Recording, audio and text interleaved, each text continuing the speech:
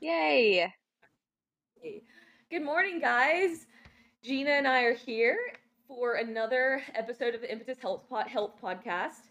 Gina's tuning in from the beach, and I'm in Birmingham, Alabama. Um, yeah, we talked a little bit last week about what topic we wanted to kind of transition to after we did a few more educational podcasts on specific topics. And so Gina put out a poll on our Instagram about um, what you guys might want to hear from or hear about, and we've narrowed it down to three out of the four, and we're going to kind of do a quick hitter episode. So share our thoughts and opinions on some of those topics that you guys voted on. hmm So we're excited to dive into that today. And Gina, thanks for putting that poll out Well, there. of course. Yeah, and we just jump straight into these because we don't do like some long intro. So I hope you're okay with that. Yes. But we'll just kind of I'm gonna read out the three topics, and we'll go in order of what you guys wanted to hear about most. So the first one, the most popular one, was is fasted cardio effective for fat loss? And then the second was has my metabolism slowed down? And the third was how to build no, can I have cheat days? The other one was too complicated to do a quick hitter on. We'll touch So, on it some other uh, time. right. That's a good one. All right. So let's just start out. The first one we're gonna do is fasted cardio effective for fat loss? So first, let's just define fasted cardio and talk about that. Yeah. So, fasted cardio, I think, has kind of gained popularity in the past few years, but essentially it is typically done first thing in the morning before you eat, before you have really any type of liquid that has calories in it, maybe just coffee, and perform some type of cardio session, whether that's a zone two, so not super intense. Some people take it and make it pretty intense, but it has been kind of a common theme that not eating prior to doing a cardio session is really good for losing fat. So my personal take on that, and pretty much what the research says, I'm not just saying this because it's my own opinion, this is what we have found in the studies also, is that there's really no benefit to doing cardio in a fasted state um, for fat loss. Really, the ultimate determining factor of fat loss is being in a calorie deficit. So that is priority number one. So when you look at fed cardio versus fasted cardio, so fed cardio meaning you had some type of, it doesn't have to be a full on breakfast, but just something to eat prior to doing your cardio. During that session, so during that fed cardio, you're primarily going to be using carbohydrates as your main substrate. So the main thing you're burning during that exercise session is going to be carbs. In kind of the opposite sense, when you do fasted cardio, the primary substrate you burn is, ooh, there's a bee by my head. Sorry, I'm getting distracted. Um, the primary substrate you burn is fat. But I kind of want to specify what I mean by this because I think it gets confusing here. Fat as a substrate source is what you consume in your diet. So it's not the fat cells in your body that you're burning, it's fat as a fuel source. So during fed cardio, you're Mm-hmm. going to burn primarily carbs, and during fasted cardio, you're primarily going to burn fat during that time.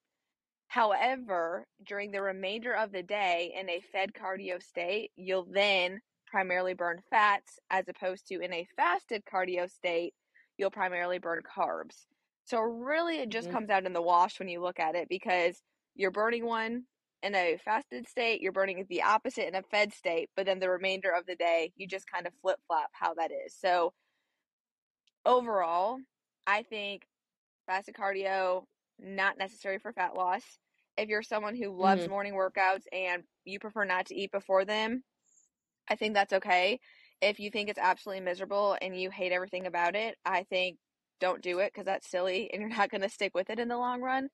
Um, and if you're someone who is a competitive athlete, I would definitely recommend eating. I mean, really, I would recommend eating at least something small for most people. But if you're in the competitive space, you really need to focus on having some type of carbohydrate and a little protein prior to exercise. But that's my two Yeah. cents. Right. And it's important to note that the type of workout that you're doing really matters because it's undeniable that there are some there have been some benefits in the acute sense to fasted cardio.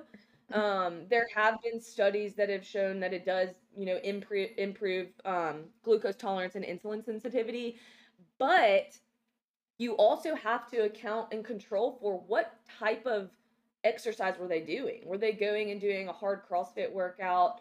Or were they doing just like really long, 45 to 60 minute steady state zone two um, type workouts? And how consistent were they, right?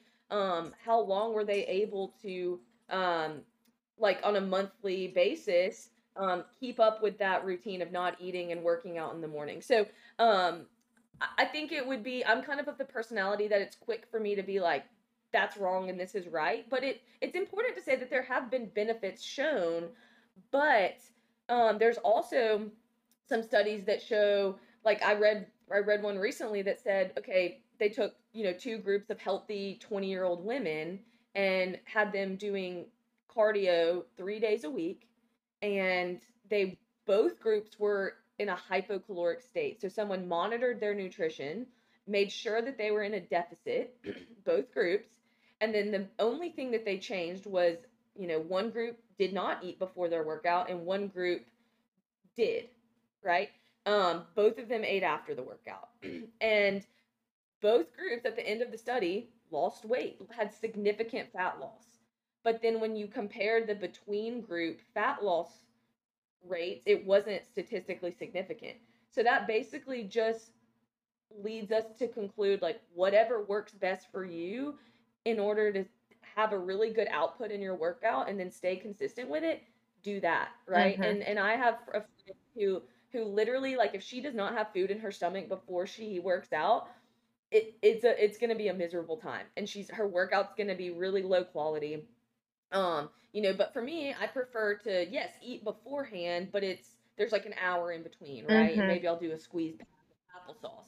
And I have a really good workout that way. So I think just having the knowledge to know you're not getting these crazy gains by doing fasted cardio, then there's also some nuance of personal preference there in terms of timing.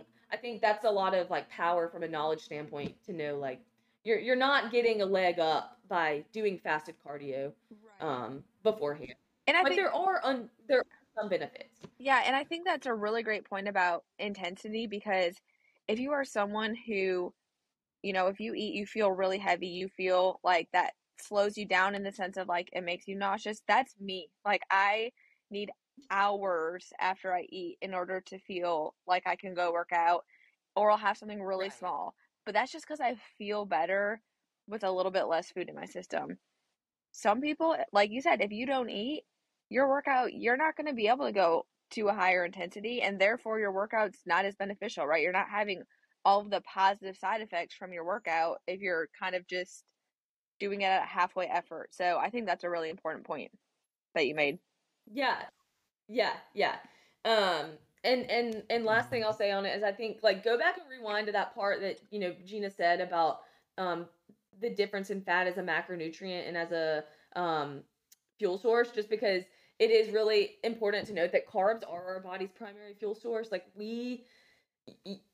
it's not bad to use those as a fuel source. Like, I think there's just this stigma that it's like fat is the only thing we need to try to like burn, when in reality, like, carbohydrates are what our brain runs off of, is going to make our workouts more beneficial, in the sense when we can use that as a fuel source. Like we said earlier, our intensity is higher, we're going to get a better workout. So I don't know, I just kind of wanted to circle back to that because I think that's kind of the most important point of this whole topic, um, is that, like, you want to be using your body's most efficient fuel Fuel source. source. Yeah, uh, and like you said, that's carbs. Like that is your body's number one fuel source for exercise. And then really for the remainder of the day, you burn fat. That is how we survive on a day-to-day right. basis, is primarily throughout the day. Fat is what is allowing you to walk to your car, walk upstairs, carry your groceries. Like that is all you utilizing fat as a fuel source. So I would totally agree.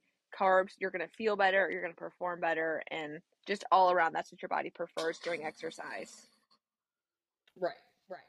So I hope that kind of clears up some confusion there on fasted cardio for fat loss. So Next question.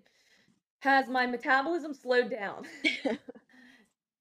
This Yeah, is a big one. this is a So big one. trying to do, Yes. yeah. And I don't Go know, well, I was gonna say, Ellie, I don't know how many people you hear this from, but I mean, honestly, I could at least three people a day. No, not even an exaggeration. But so no, I mean, I would guess your metabolism has not slowed down. Little caveat, unless you've lost a significant amount of weight and you're now a smaller human being.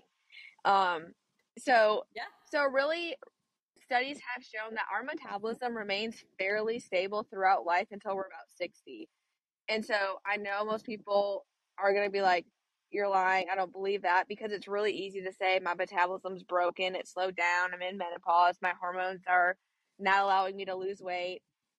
But unfortunately, none of that's true. So I think we have a lot more control over um, our body size than people like to think. And we like to blame things that we feel like we can't control. So to just kind of explain this a little bit more, if we think about what your metabolism is, it's essentially the sum of all of the reactions that take place in your body, right? So everything that you do to survive, you add all of those reactions up, and that's what your metabolism is. So how many calories you burn to essentially sustain your normal activity. And so that number, the biggest determining factor of what your metabolism is your body size. So if you're a larger human being, your metabolism is going to be at a higher rate because you have more reactions that take place to keep your body alive and moving. And well, compared to a smaller human, that's going to be your metabolism is going to be lower relative to the person who has, more mass to move around. Now, that's not a good or bad thing, that's just how it is. And so, the one thing we can control is our muscle mass. And that's why we talk about all the time the importance of strength training and getting protein in, right? Because that's how you maintain muscle mass or improve muscle mass over time. And so, Yeah. body size, number one. Number two, what we can control is muscle mass. And then, you know, people like to say your hormones cause you to hold on to weight or not be able to lose weight, when in reality, if we're kind of circling back, it's really about being in a calorie deficit, right? So if you're not losing weight, you're not in a calorie deficit. It's not that your metabolism is quote unquote broken. Right. And I think the correlate here, the really important thing is the muscle mass piece. And if you're a client of ours, you hear it all the time. Like Gina said, protein and resistance training. Um, but you know what you mentioned about, does our metabolism slow down as we age? We know that we lose muscle mass as we age, right? Like that's just, no matter how fit you are, and I don't care if you're, a professional athlete, like sarcopenia, muscle loss as we age, is a thing, right?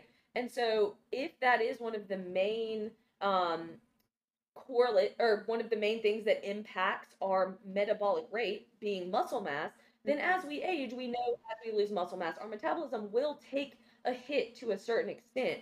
But I like to view it as, the more you can bank up early in your life in muscle, the bigger surplus you have to pull from, so that, you're 60 years old and it's kind of a drop in the bucket, the sarcopenia. Like your metabolism is still great because you have a lot of muscle mass to pull from. So I like to kind of think of it that way. It's not like, you might not even notice the decrease from muscle mass loss as you age, right? And it's so later, based on that study you cited, if it is 60 years old, that is so late in life. Like So late. that's, Yeah. it's not like you're gonna hit 30 and your metabolism is really messed up. Now, menopause is another thing in and of itself for women. That from a hormonal standpoint does have an impact on um muscle mass, but a lot of it is, or on metabolic rate, but a lot of it is related to muscle mass. So, 100%. um, Yes. yeah, I think a lot of times women think that menopause is just going to ruin my metabolism because of the hormones, but most of it is muscle mass related. Yes. And something that was really interesting too is I think that people really need to be honest when they look at what their lives were like, because I hear also a lot they could eat Yeah, whatever they wanted to in high school and college, and then now they can't even look at, a piece of bread without gaining weight. So yeah, yeah, I think we have to be honest and look at what our lifestyles were like back in high school, college, early 20s, and realize our lives were probably a lot more active. Because, I mean, even if you went to school, like went to a Mm-hmm. university, you still had to walk around campus. You still were probably more active throughout your day. You probably played a recreational sport or you were on a team, right? You did things with your friends. You went out. And now look at your life, right? Whether it's you're still working or you're retired, your life probably is a little bit more sedentary if you have a desk job and then you have kids, and it's just you're not near as active as you were back in your 20s. And I think that is a source of a lot of people's issues, is that they think it's their metabolism when in fact it's really just their lifestyle. And also, diet choices too. I mean, you have to think about maybe what you were eating back when you were in high school and college. It might have not been ideal, but think about the quantity you're now having too. So, really being honest when you evaluate the difference between when you were in high school and college compared to, what your life looks like now. Right. Yep. And I've been so excited to share this because I think this story is, or this study is just fascinating. So I'm gonna find a place to interject it in this podcast. But I think this is so. Talking about metabolism and kind of just our self perception of has my metabolism slowed down or have I damaged my metabolism in quotes. I think it's actually really important here to just be careful with that narrative. And this isn't some weird thing I have. I just think it is important. Like what we say is going to have an impact, and what we believe about ourselves is can actually like Mhm. manifest in some extent to some extent. And there was a study done by researchers at Yale, and it was called the milkshake study, and it was basically outline or proving this exact concept that placebo effect and our perception has a big impact on our results. And so basically, what they did is they had two different groups, and they told one group, they're like, hey, you're going to get this indulgent milkshake, right? And they told the group that it was like, I think 600 something calories. They Mhm. said, this is indulgent. And then there was the other group, and they said, hey, we're going to give you a skinny milkshake, right? Or something that's more weight loss type connotation, right? Skinny milkshake. The reality is that the shake had the same amount of calories, right? It was 380, but the groups didn't know that. One was told it was like 140, one was told it was like 300 or 620, right? Indulgent and low fat. And then they monitored the secretion of ghrelin, which is like a peptide in your stomach that basically tells you, hey, I'm hungry and I'm ready for my next meal. And they found that the group that was told that they had an indulgent milkshake, knowing that it was, being told that it was 600 plus calories, that ghrelin, the release of ghrelin was like staved off, right? So that they stayed full for longer and they weren't hungry for their next meal for a long period of time. But then the group that was told that they had a low calorie shake and that it was skinny, in quotes, the level of ghrelin that was secreted was really, really high, right? Like they were hungry for their next meal a lot faster. And the reality is that the actual caloric intake of both shakes were the exact Mm. same, but the perception of that individual being told that, hey, this is low calorie, their body, the hormones actually were manipulated from their perception, so they were hungrier faster. Which I don't know if I explained that well, if that made sense, but it was fascinating to me that the what we believe can actually have an impact. Um, and so I think that's also one tying it back to metabolism. I'm not going to say that, you saying that your metabolism is damaged or that it's slowed down is going to actually physiologically change anything, but I'm also not going to say that it's not.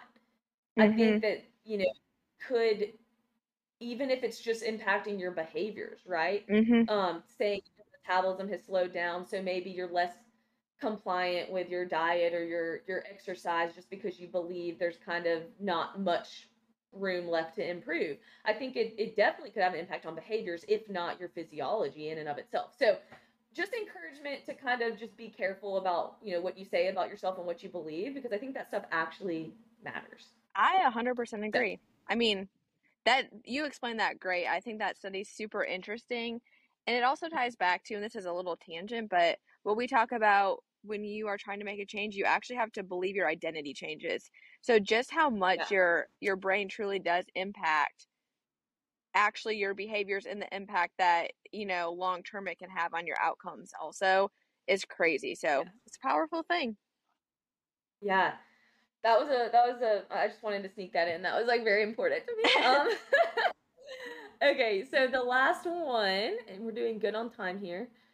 Last one, cheat days. Can I have cheat days? Gina, very strong position on this word, so I'll let you open. Oh gosh. Yeah, I I really dislike. I mean I could say I hate the word cheat days. Um just like good or bad foods, it's just that implies there's some type of morality associated with it. Like I don't understand what you're cheating on. Like, and because you eat a donut, that implies like you're cheating on your diet, you're a bad person. Like it just, to me, it doesn't make sense, and I think it just kind of sets you up for failure in the long run, because again, it impacts the way you think about yourself, right? Oh, I cheated on this, now I'm less than as a person, and it's just, I don't like that language. So if I say cheat in the next few, I'm putting air quotes if you can't see me, because I really don't use that term. Um, because honestly, whatever you're doing diet wise, that should feel sustainable. Like you should be able to enjoy a donut or some ice cream without feeling like you're cheating on something. So anyway, my position on a cheat day, or maybe thinking about it in the terms of having a food that feels a little bit more indulgent, or maybe doesn't help you specifically reach your goals. Um, I personally think that when people utilize a cheat day or these meals, it's really for psychological purposes, right? It's to help over time be more consistent with what you're doing. Because if you tell yourself, I can never have this in my life, there's going to be a time where you say, screw it, I'm going to have it. And then you're probably going to overeat it. So for me personally, I like to have a little chocolate every single day because that helps me be consistent over time, right? Some people like to have very, very strict Monday through Friday, and then maybe Saturday they have some meals that they typically wouldn't incorporate in their week because that helps them stay consistent for the entire next week. And I think that's totally fine. I think there is definitely some merit with honoring the fact that, hey, these aren't staples in your diet. You still want to enjoy them sometimes.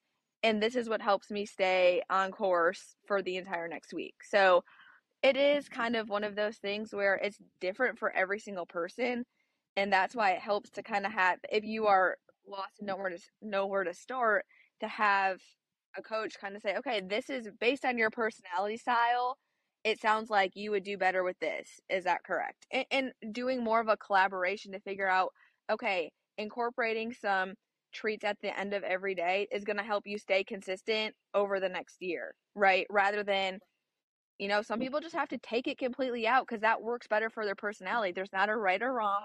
It's just what works better with you and what helps you stay consistent. Right. Yeah. And too, though, depending on what your goals are, that's going to change the frequency of, how often you can.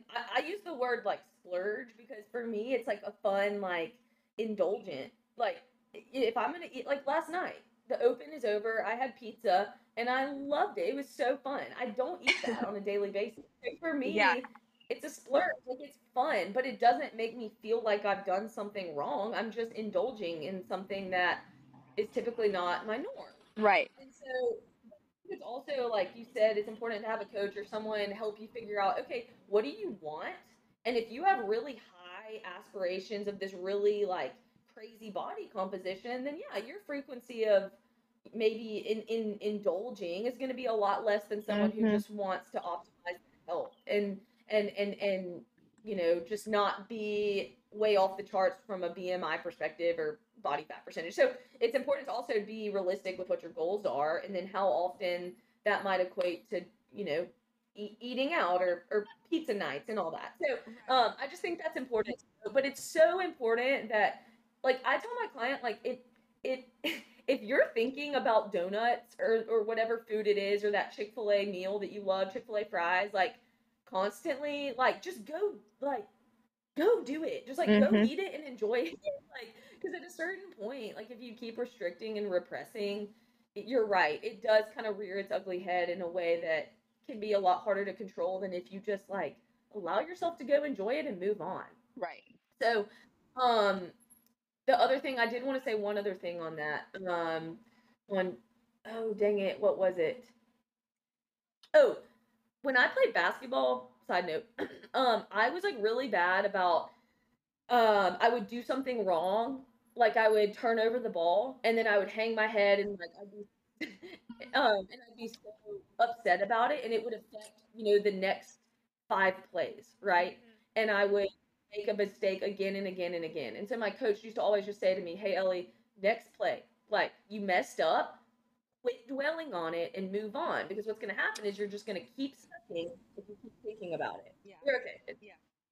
And so I like to tell my clients that too. Like literally next play. Like the longer you think about it and dwell on, you know, uh, me eating pizza last night, if I'm beating myself up about that today, then I'm probably going to keep making decisions that are not in line with like my normal routine, right? Because I'm so upset about that food that I ate last night. Whereas just eat it, enjoy it, know that it's a fun thing, and then move on. Because when people start like gaining weight from this cascade of events, it's not because of that one meal. It's because that one meal led to 3 meals, led to a week, led to a month, and Mm-hmm. it's all adding up over time. So if you're able to move on after one fun meal, you're gonna be totally fine. So 100%. Yeah, I always like to think that, about it in the sense of adding up how many meals you eat throughout the entire year, right? It's over 1,000. And so right. if you have one meal where you're enjoying pizza and ice cream, again, like you said, you are totally fine. It's like stressing out over 0.0001% of the year. And so again, Right. just finding ways that you can enjoy those foods in the long run to help you be consistent with those goals you set, I think is the most important thing. And then I'm just kind of thinking about something I heard a while back that's a little bit of a side note, but I think it's really important is that people who display high amounts of self control, it doesn't necessarily mean they're more self controlled people. There's not really levels, right, of self control. It's that